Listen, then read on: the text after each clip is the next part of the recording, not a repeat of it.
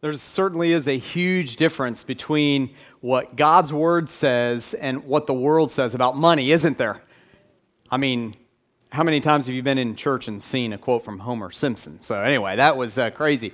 Good morning. I hope you're doing well. My name's Todd Cullen, and I know that's for some of you who just came in. I was up here earlier, but I'm the lead pastor here. So excited that you're here with us. We're in week 2 of a series that we're calling Help Desk.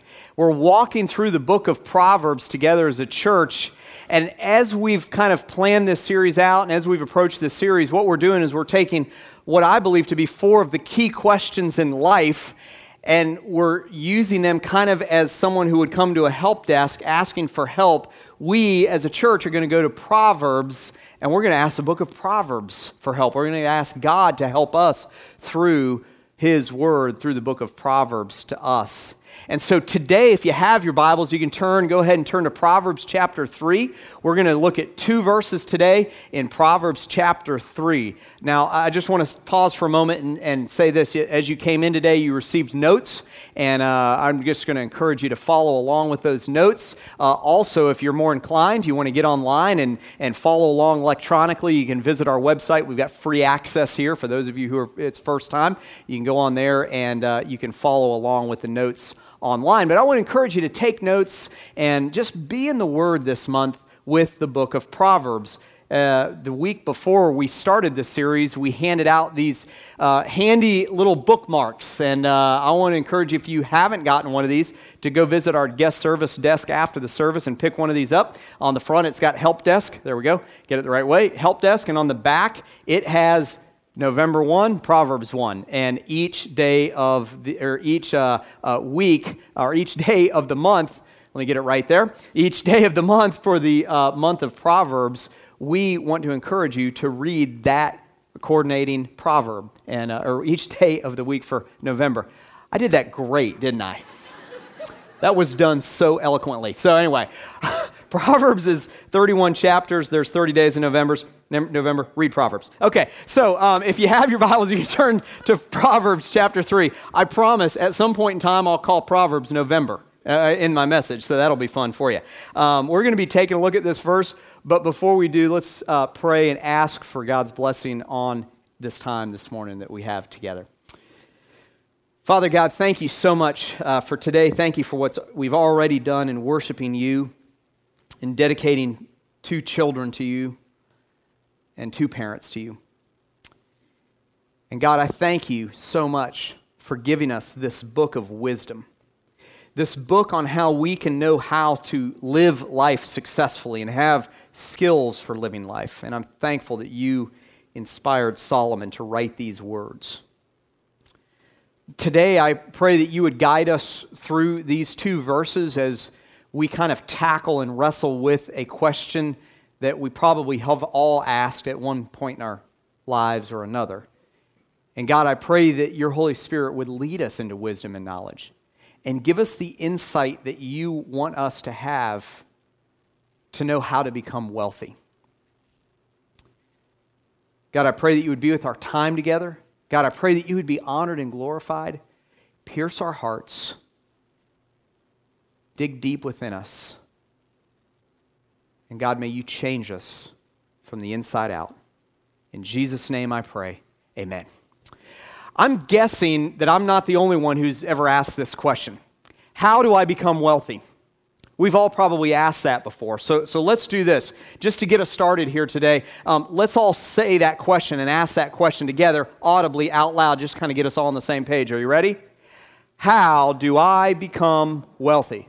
Okay, now we've all asked that question before, okay? All right, so we're all on the same page. We've all asked that question. I'm sure that you've thought about this a little bit. I'm sure that you've thought about how do I become wealthy? How do I have wealth? And we're going to be taking a look at that question. It's our help desk question today as we journey through Proverbs on finding the skills for life. One of the things that I want to do in every week on Proverbs is I want us not just to take a look at God's Word and find out how we can apply it to our lives. I want us to make sure, because Proverbs is a book that teaches us skills in life. Well, when we don't have skills in life, it leads to bad decisions. So I want us to make sure that we're asking the question at the end of each Sunday during this series, How then can I make wise decisions based on the matter at hand? So today we're going to be discussing what it means to be wealthy, what the Bible says, what Proverbs says about wealth, about riches, about money. And at the end, I want to make sure that we ask that question. Am I making wise decisions about money? That's what Proverbs is supposed to do for us in any area. Last week we talked about what does it take to get wisdom and knowledge. And we talked and discovered in Proverbs 1 verse 7 that to gain wisdom and to gain knowledge means that we need to respect God. And that means that we need to draw close to God, that we need to spend time with Him, that we need to spend time in His Word. And so we discovered that to gain wisdom and knowledge means to get close to the heart of God. Today I want us to look to this book that King David's son Solomon wrote to help us to have skill in the area of money. Take a look at Proverbs 3, 9 through 10 as we consider how to answer this critical question. Follow along as I read, and we're going to come back to these two verses several times throughout this message. Solomon says, "Honor the Lord with your wealth and with the first fruits of all your produce. Then your barns will be filled with plenty, and your vats will be bursting with wine. Honor the Lord with your wealth and with the first fruits of all your produce. Then your barns will be filled with plenty, and your vats bursting with wine." I want us to start today by challenging our perspective on the word wealth or on the word wealthy. I want to challenge each one of us to reconsider maybe our viewpoint or our perspective or how we view that word wealthy. And take a look at point number 1 today. We must first reconsider what it means to be wealthy. I think we all have been maybe had a background or been brought up in a kind of a certain environment that communicated what wealth is. Maybe our education had something to do with how we were programmed to understand wealth. Maybe our friends, where we lived growing up, where we came from, where we live now, has something to say about our understanding of that word wealth. And what I want us to do today is I want us to kind of put whatever preconceived ideas that we have about that word aside and take a look and find out what Solomon meant, because I believe if we're going to answer the question, how do I become wealthy? I think that we have to have a reasonable understanding of the word wealth to begin with. Look at point A. Wealth is defined as an abundance of material possessions or resources. The word that Solomon used literally meant that. It literally meant an abundance of material possessions or resources. Now I know what you're thinking. Like, Todd, that's not really any different than how I grew up. That's what I grew up. That was my kind of pre-programming of wealth, of what the word wealth means. And I'm sure that's the case for most of us in this room. Except that Solomon does something very interesting here. Some of you probably have already picked up on it. Solomon begins with the preconceived assumption that you and I are already what? Wealthy. He begins with an assumption that we are wealthy. And now I know what you're thinking again. Todd, if you could just look at my wallet or my bank account or my investment strategy or lack thereof, if you could just look at my cars or my house, you would understand that I am not wealthy. Then why does Solomon begin with making the assumption to the reader or the hearer that we're wealthy? Why is that the case? Proverbs, after all, wasn't written just to the rich, just to the wealthy. He's not saying it to them because he's assuming that they're wealthy, because his audience was wealthy. He's writing to today for us and here, Christ followers, or maybe you're not a Christ follower yet. He's writing to us in 2013 at large, to all of us, not just those who are wealthy. And I think it drives home a point, and that is that wealth is all about our perspective. Wealth is all about our perspective. When we compare ourselves to people that we live around, or that are our neighbors, or that students go to school with us, or that our coworkers, or maybe our family and friends, that, brother or sister that we think has a better job than us and has more income than us, when we compare ourselves to what we see on TV and in movies, we are always going to be frustrated because we're always going to have a myopic view of wealth that is incredibly, incredibly narrow-minded. We're going to view it through the lens of our programming or our surroundings. And when we do that, hardly any of us will ever feel wealthy. Am I right? I mean, if we compare it to some of the things that you saw on the screen that the world says, we will hardly ever feel wealthy. Then why does Solomon begin with making an assumption that we are wealthy? Well, I think if you've ever been outside of this country, you probably have an understanding of that. Because you could go just about anywhere else in the world outside of the United States and realize how abundantly wealthy we are in the United States. Am I right? If you've ever been on a missions trip, or if you've ever been overseas in a country that has a different economic condition that exists here in the U.S., you'd probably understand that you are truly, regardless of your current financial circumstance, that you are wealthy. And so wealth is a matter of perspective. Perspective.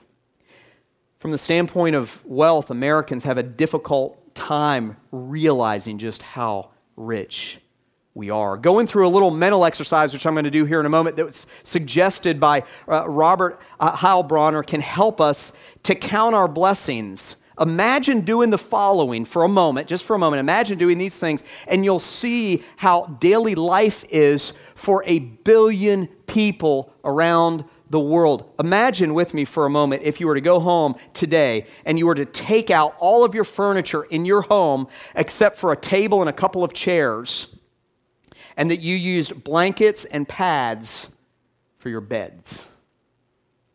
Imagine with me if you were to take away all of your clothing except for your oldest piece of clothing that you have in your house, and you'd leave only one pair of shoes.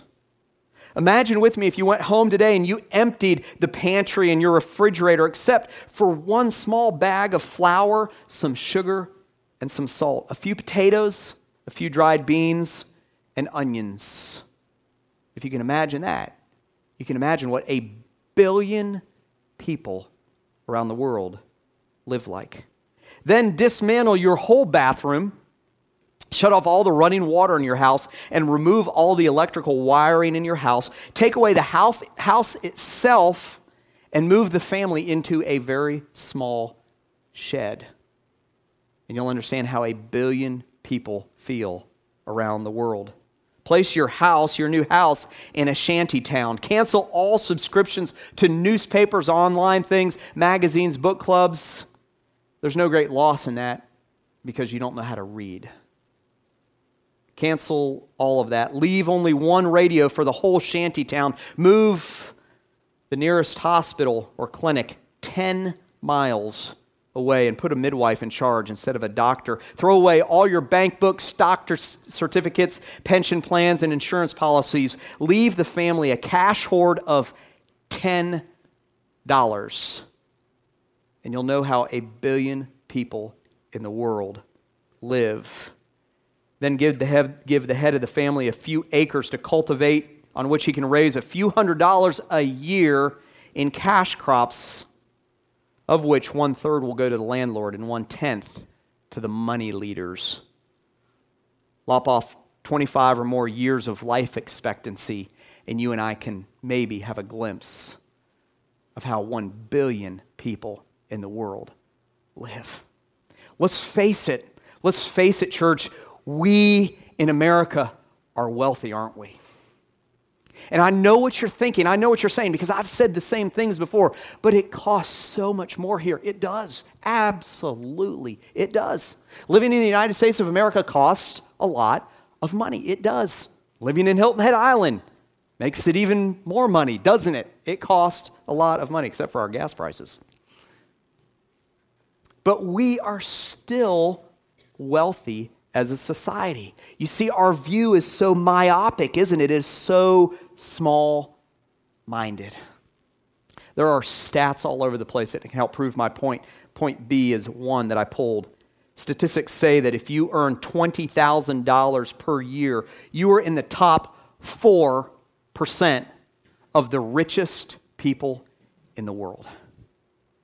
If you earn $20,000 a year, you're in the top 4% of the richest people in the world.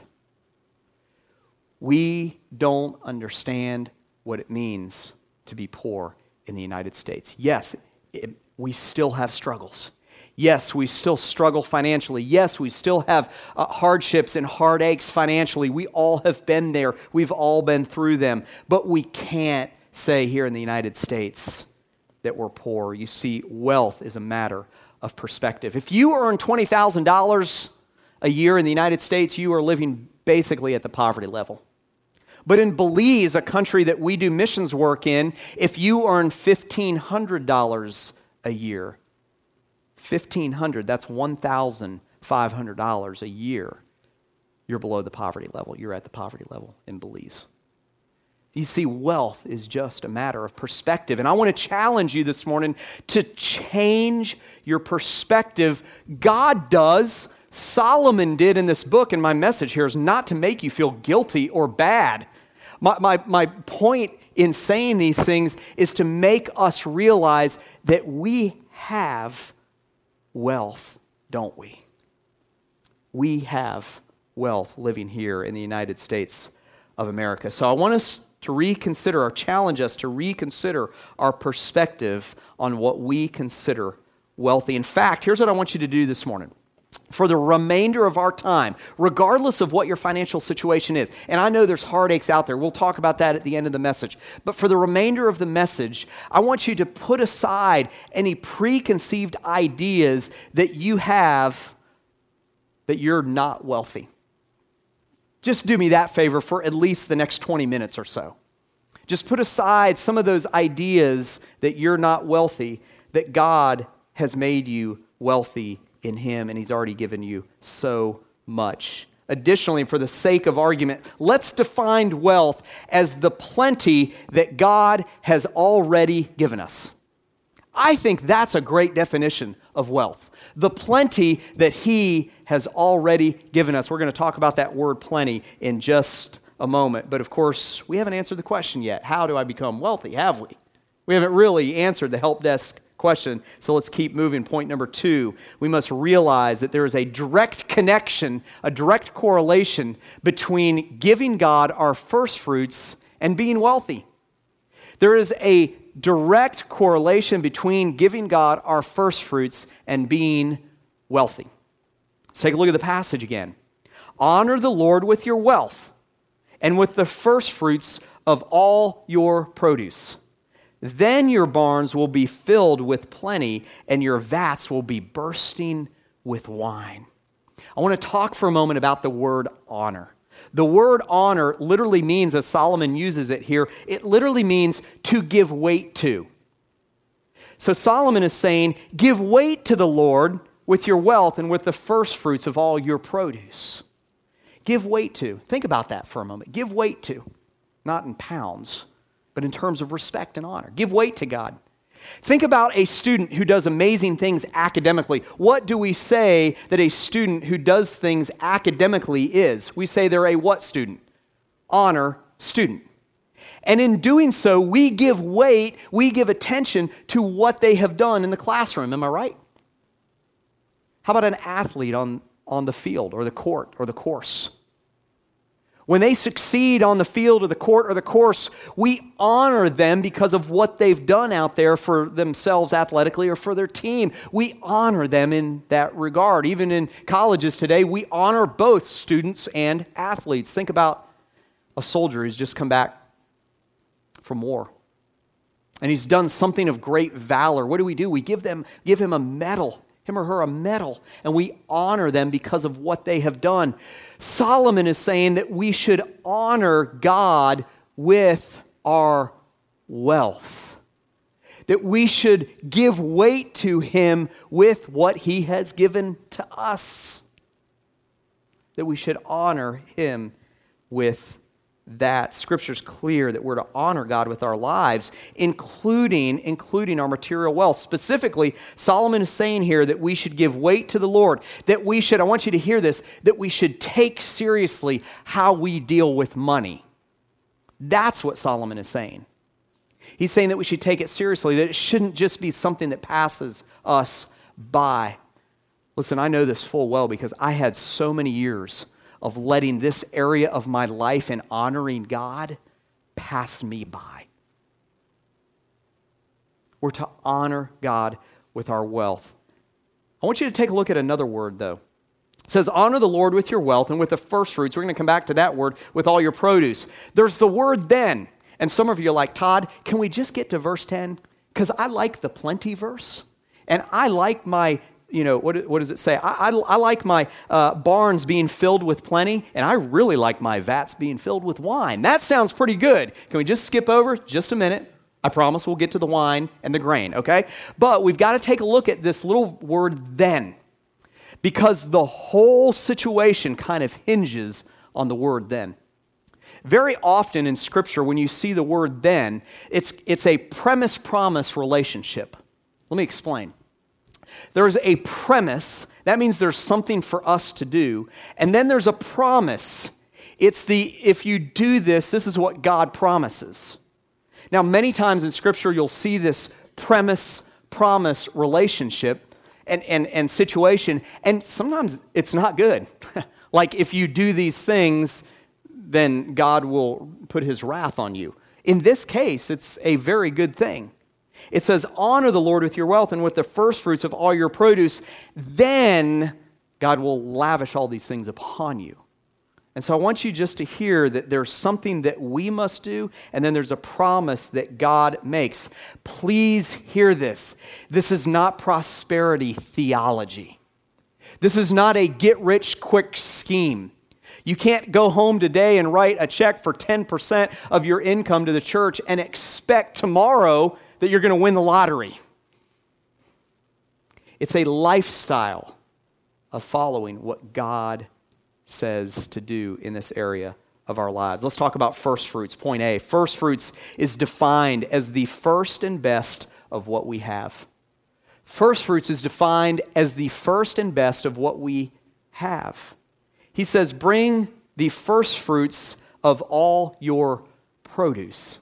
You see, back in that day and age, the economy was centered around produce. It was centered around livestock, and it was centered around grain. And in many cases, grain was the only thing that they could keep for a period of time. So it was extremely valuable. It was extraordinarily valuable to the people of that day and age. And Solomon here says is that wealth is connected with our ability and availability to bring God a portion. In fact, the first fruits is the first, that makes sense, doesn't it? Fruits, produce, okay, at harvest time of what God's given you. That's what they did then. Our economy is based today not on grain, but on currency. And so we should bring to God the first part, the best part of what he has given us. In the Old Testament, we witness God telling the nation of Israel that they are to do this and to give first fruits to the temple, a tithe, 10% of a minimum of what they earn. In the New Testament, Jesus confirms that idea of giving a tithe. Now, since this isn't a message on tithing, I want you to hear that, especially if you're new here. It's not a message on tithing. We talk about that throughout the year. Come back in January if you want to hear a message on tithing. But I do want to take a moment and just express to you why we talk about joy in giving. You see, it's a joyful thing to know that you're following in obedience to what God says here. It's joyful to know that you're giving 10%, and in doing so, honoring God. It's sacrificing a portion of what he's already given to you. So in a sense, it's not really sacrifice, but it's sacrificing 10% of what you earn to God. And in doing so, you receive, I want you to hear this, you receive a tremendous amount of joy in honoring God with your giving. There's a direct link between becoming wealthy and giving back to God. I went through a period in my life when I backed off of my first fruits. And I certainly did not have any joy in giving. It wasn't a joyful time in my life. I was worried. I was stressed. I didn't trust. Because I went through a period of time when I got away from this particular skill of living. And I want you to know, when you get back to the point where you're giving to God, there is a joy that comes from that that's so great. And you know who benefits? Two people benefit. Your church benefits. Wherever you go to church, whether it's here or someone else, your church benefits. Because if we here at Hilton Head Island Community Church, if 100% of us gave our first fruits back to God's church, I would never have to come up and say we have a need. Never. But you know who else benefits? Not just the church. You know who else benefits? You benefit. Because there's a premise and there's a promise. And let's take a look at the promise, point number 3. Let me back up for a moment. I want to also kind of drive home the fact that this type of giving doesn't include just our wealth in terms of material possessions. It also includes our wealth in time and talents. Point number B, it includes our time, our talent, and our treasure. I read a story in the midst of an article in a journal years ago, and I wanted to share it with you today. John G. Wendell and his sisters were some of the most miserly people of all time.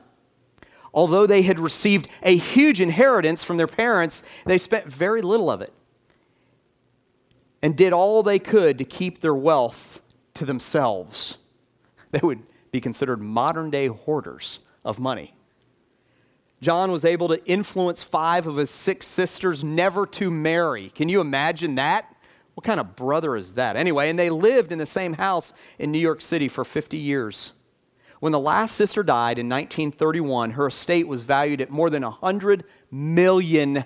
Wouldn't it be great to get a phone call from an attorney saying, you have an old family member who died years ago with the last name of Wendell? Sweet. That would be awesome, wouldn't it? Anyway, $100 million. Her only dress was the one that she had made herself, and she had worn it for 25 years. The Wendells had such a compulsion to hold on to their possessions that they lived like paupers. Even worse, they were the kind of people that Jesus referred to who laid up treasures for themselves and not for God. Now, some of us would do good to hold on to a little more of our money, wouldn't we? I mean, let's just be honest. That would be nice to hold on to a little bit more. But I tell you the story of the Wendells, John G. Wendell and his sister, because I want to highlight that this type of miserly thinking that we all tend to have towards the gifts that have been given to us, even those gifts that are not material in nature, is the kind of thinking that leads us to being poor people in terms of who we are. God wants us to be generous with not just our material wealth, but with our time and our talent, and giving that away and serving others, so that we don't have the tendency to spend all of our time on ourselves, all of our talent on ourselves, and all of our money on ourselves. Listen, God wants everything from us, but He knows that we need to expend some of those things to live our lives. Giving our first fruits is a measure of respecting that with our wealth we honor Him, that we put a portion of it aside for Him. But we still haven't answered the question, have we? How do I become wealthy? Point number 3 this morning. We must recognize what we have been given and trust God with our wealth. We must recognize what we've been given and trust God with our wealth. Look at the passage again and pay particular attention to the second verse, the one that most of us wanted to get to. Honor the Lord with your wealth and with the first fruits of all your produce. Then, there's that promise thing, then your barns will be filled with plenty, and your vats will be bursting with wine. How many of you like that word plenty? Be honest for a moment. I like that word plenty. That's a great word. You know what it means? Take a look, point A. Plenty is defined as a quantity that is much larger than needed. a quantity that is much larger than needed. You see, here's what I want you to hear this morning. When it comes to becoming wealthy, first of all, we have to change our perspective. We have to realize that we already have a tremendous amount of wealth, wherever we are on the income scale, wherever we are on the asset scale. But secondly, we have to learn to give God a portion of what He's already given us. And then the promise says, if we do that, then our barns will be overflowing and our vats will be full of wine. It's not prosperity theology, but it's the fact that God will take care of your needs and then some. God will take care of your needs and then some. And that leads us to the last point this morning. If we honor God with our best, we have no reason to worry about becoming wealthy, do we? If we honor God with our best, we have no reason to worry about becoming wealthy. How do I become wealthy? Change your perspective. Give God your first and your best, and then trust Him to take care of all the rest. Now, I told you at the beginning of the message that I want to make sure that each week we drill down on decision making, because that's what Proverbs is all about. So I'm going to ask a question this morning for all of you. And I'm going to ask for all of you to respond by either raising your hand or not raising your hand. And I want every eye opened and all heads up. And here's my question. How many of you would say, Todd, I have made a poor decision with my money? I'm beginning to raise my hand. If you've made a poor decision with your money, no, keep them up. If you've made a poor decision with your money, my wife's back there. I'm raising both hands. If you've made a poor decision with your money in life, look around for a moment. Okay, you can put your hands down. You know what? We're in good company, aren't we? We all have made poor decisions. We all have not sought out Proverbs at different times in terms of finding the skills for life. But I realize that this message for some of you hurts because you're in a mess financially. I mean, forget Christmas, right? Forget Christmas. Like, you're just trying to make it through the day. Forget the fact that your family members put a tremendous amount of pressure on you to spend hundreds of dollars to drive to where they are to visit them. You're just trying to make it through next week. And you say, yeah, some of this was brought upon me, but I've made some bad decisions along the way. How do you become wealthy? You look to God's word and you do what He says. And here's what I want to do to close today. As we close today, I want to pray for some of you. And I'm going to ask another question, and this time all heads are going to be bowed and all eyes closed. So this is between you, me, and God, and those people that peek when I suggest that. You know who you are. And the question is this. If you're frustrated, I'm going to ask you to go ahead and bow your heads and close your eyes. If you are currently frustrated with the money decisions that you have made, if you are currently frustrated with the money decisions that you've made, I'm going to ask you right now to raise your hand. I'm not going to embarrass you, I promise. Okay, keep them up for a moment. Keep them up for a moment. I'm raising my hand with you, okay? I'm going to pray a prayer of protection and wisdom over everyone's hand that's up right now in this room. And I'm going to ask God to help us to be faithful with our part. And we're going to trust Him. All of those of you who have your hands raised now, we are going to trust God for His part, okay? Father God, thank you. You can put your hands down. Father God, thank you so much for giving us your word. These words of wisdom from Solomon. And God, right now, I pray in the strong name of Jesus for those who had their hands up just a moment ago, who admitted, who confessed to you that they are frustrated with the decisions that they've made with money. And God, I pray in the strong name of Jesus that you would help us, those of us who raise their hand, that you would help us to find wisdom with the life skill of managing money in following your words of obedience. God, change our perspective about what wealthy means. And Father God, I pray in the strong name of Jesus that you would help us to do our part by giving a portion of what we have been given from you. Help us, Father God, to steward and manage the rest of it to the best of our wisdom and ability. God, help us, Father, in the strong name of Jesus, to have a plan. Give us the courage to stick to the plan. And God, I pray that you would help us to trust you with the rest of everything.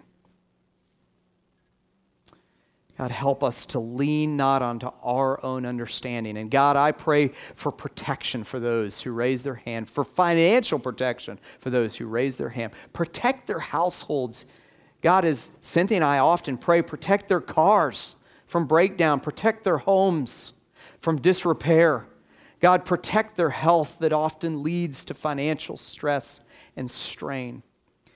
And God, I pray that we would walk out of here today confident that we have a new understanding of what wealthy means and that you have us in the palm of your hand. Help us to trust you. Help us to lean on you, the one who came and died for our salvation, the one who is our cornerstone. May we trust you in that. In Jesus' name I pray. Amen.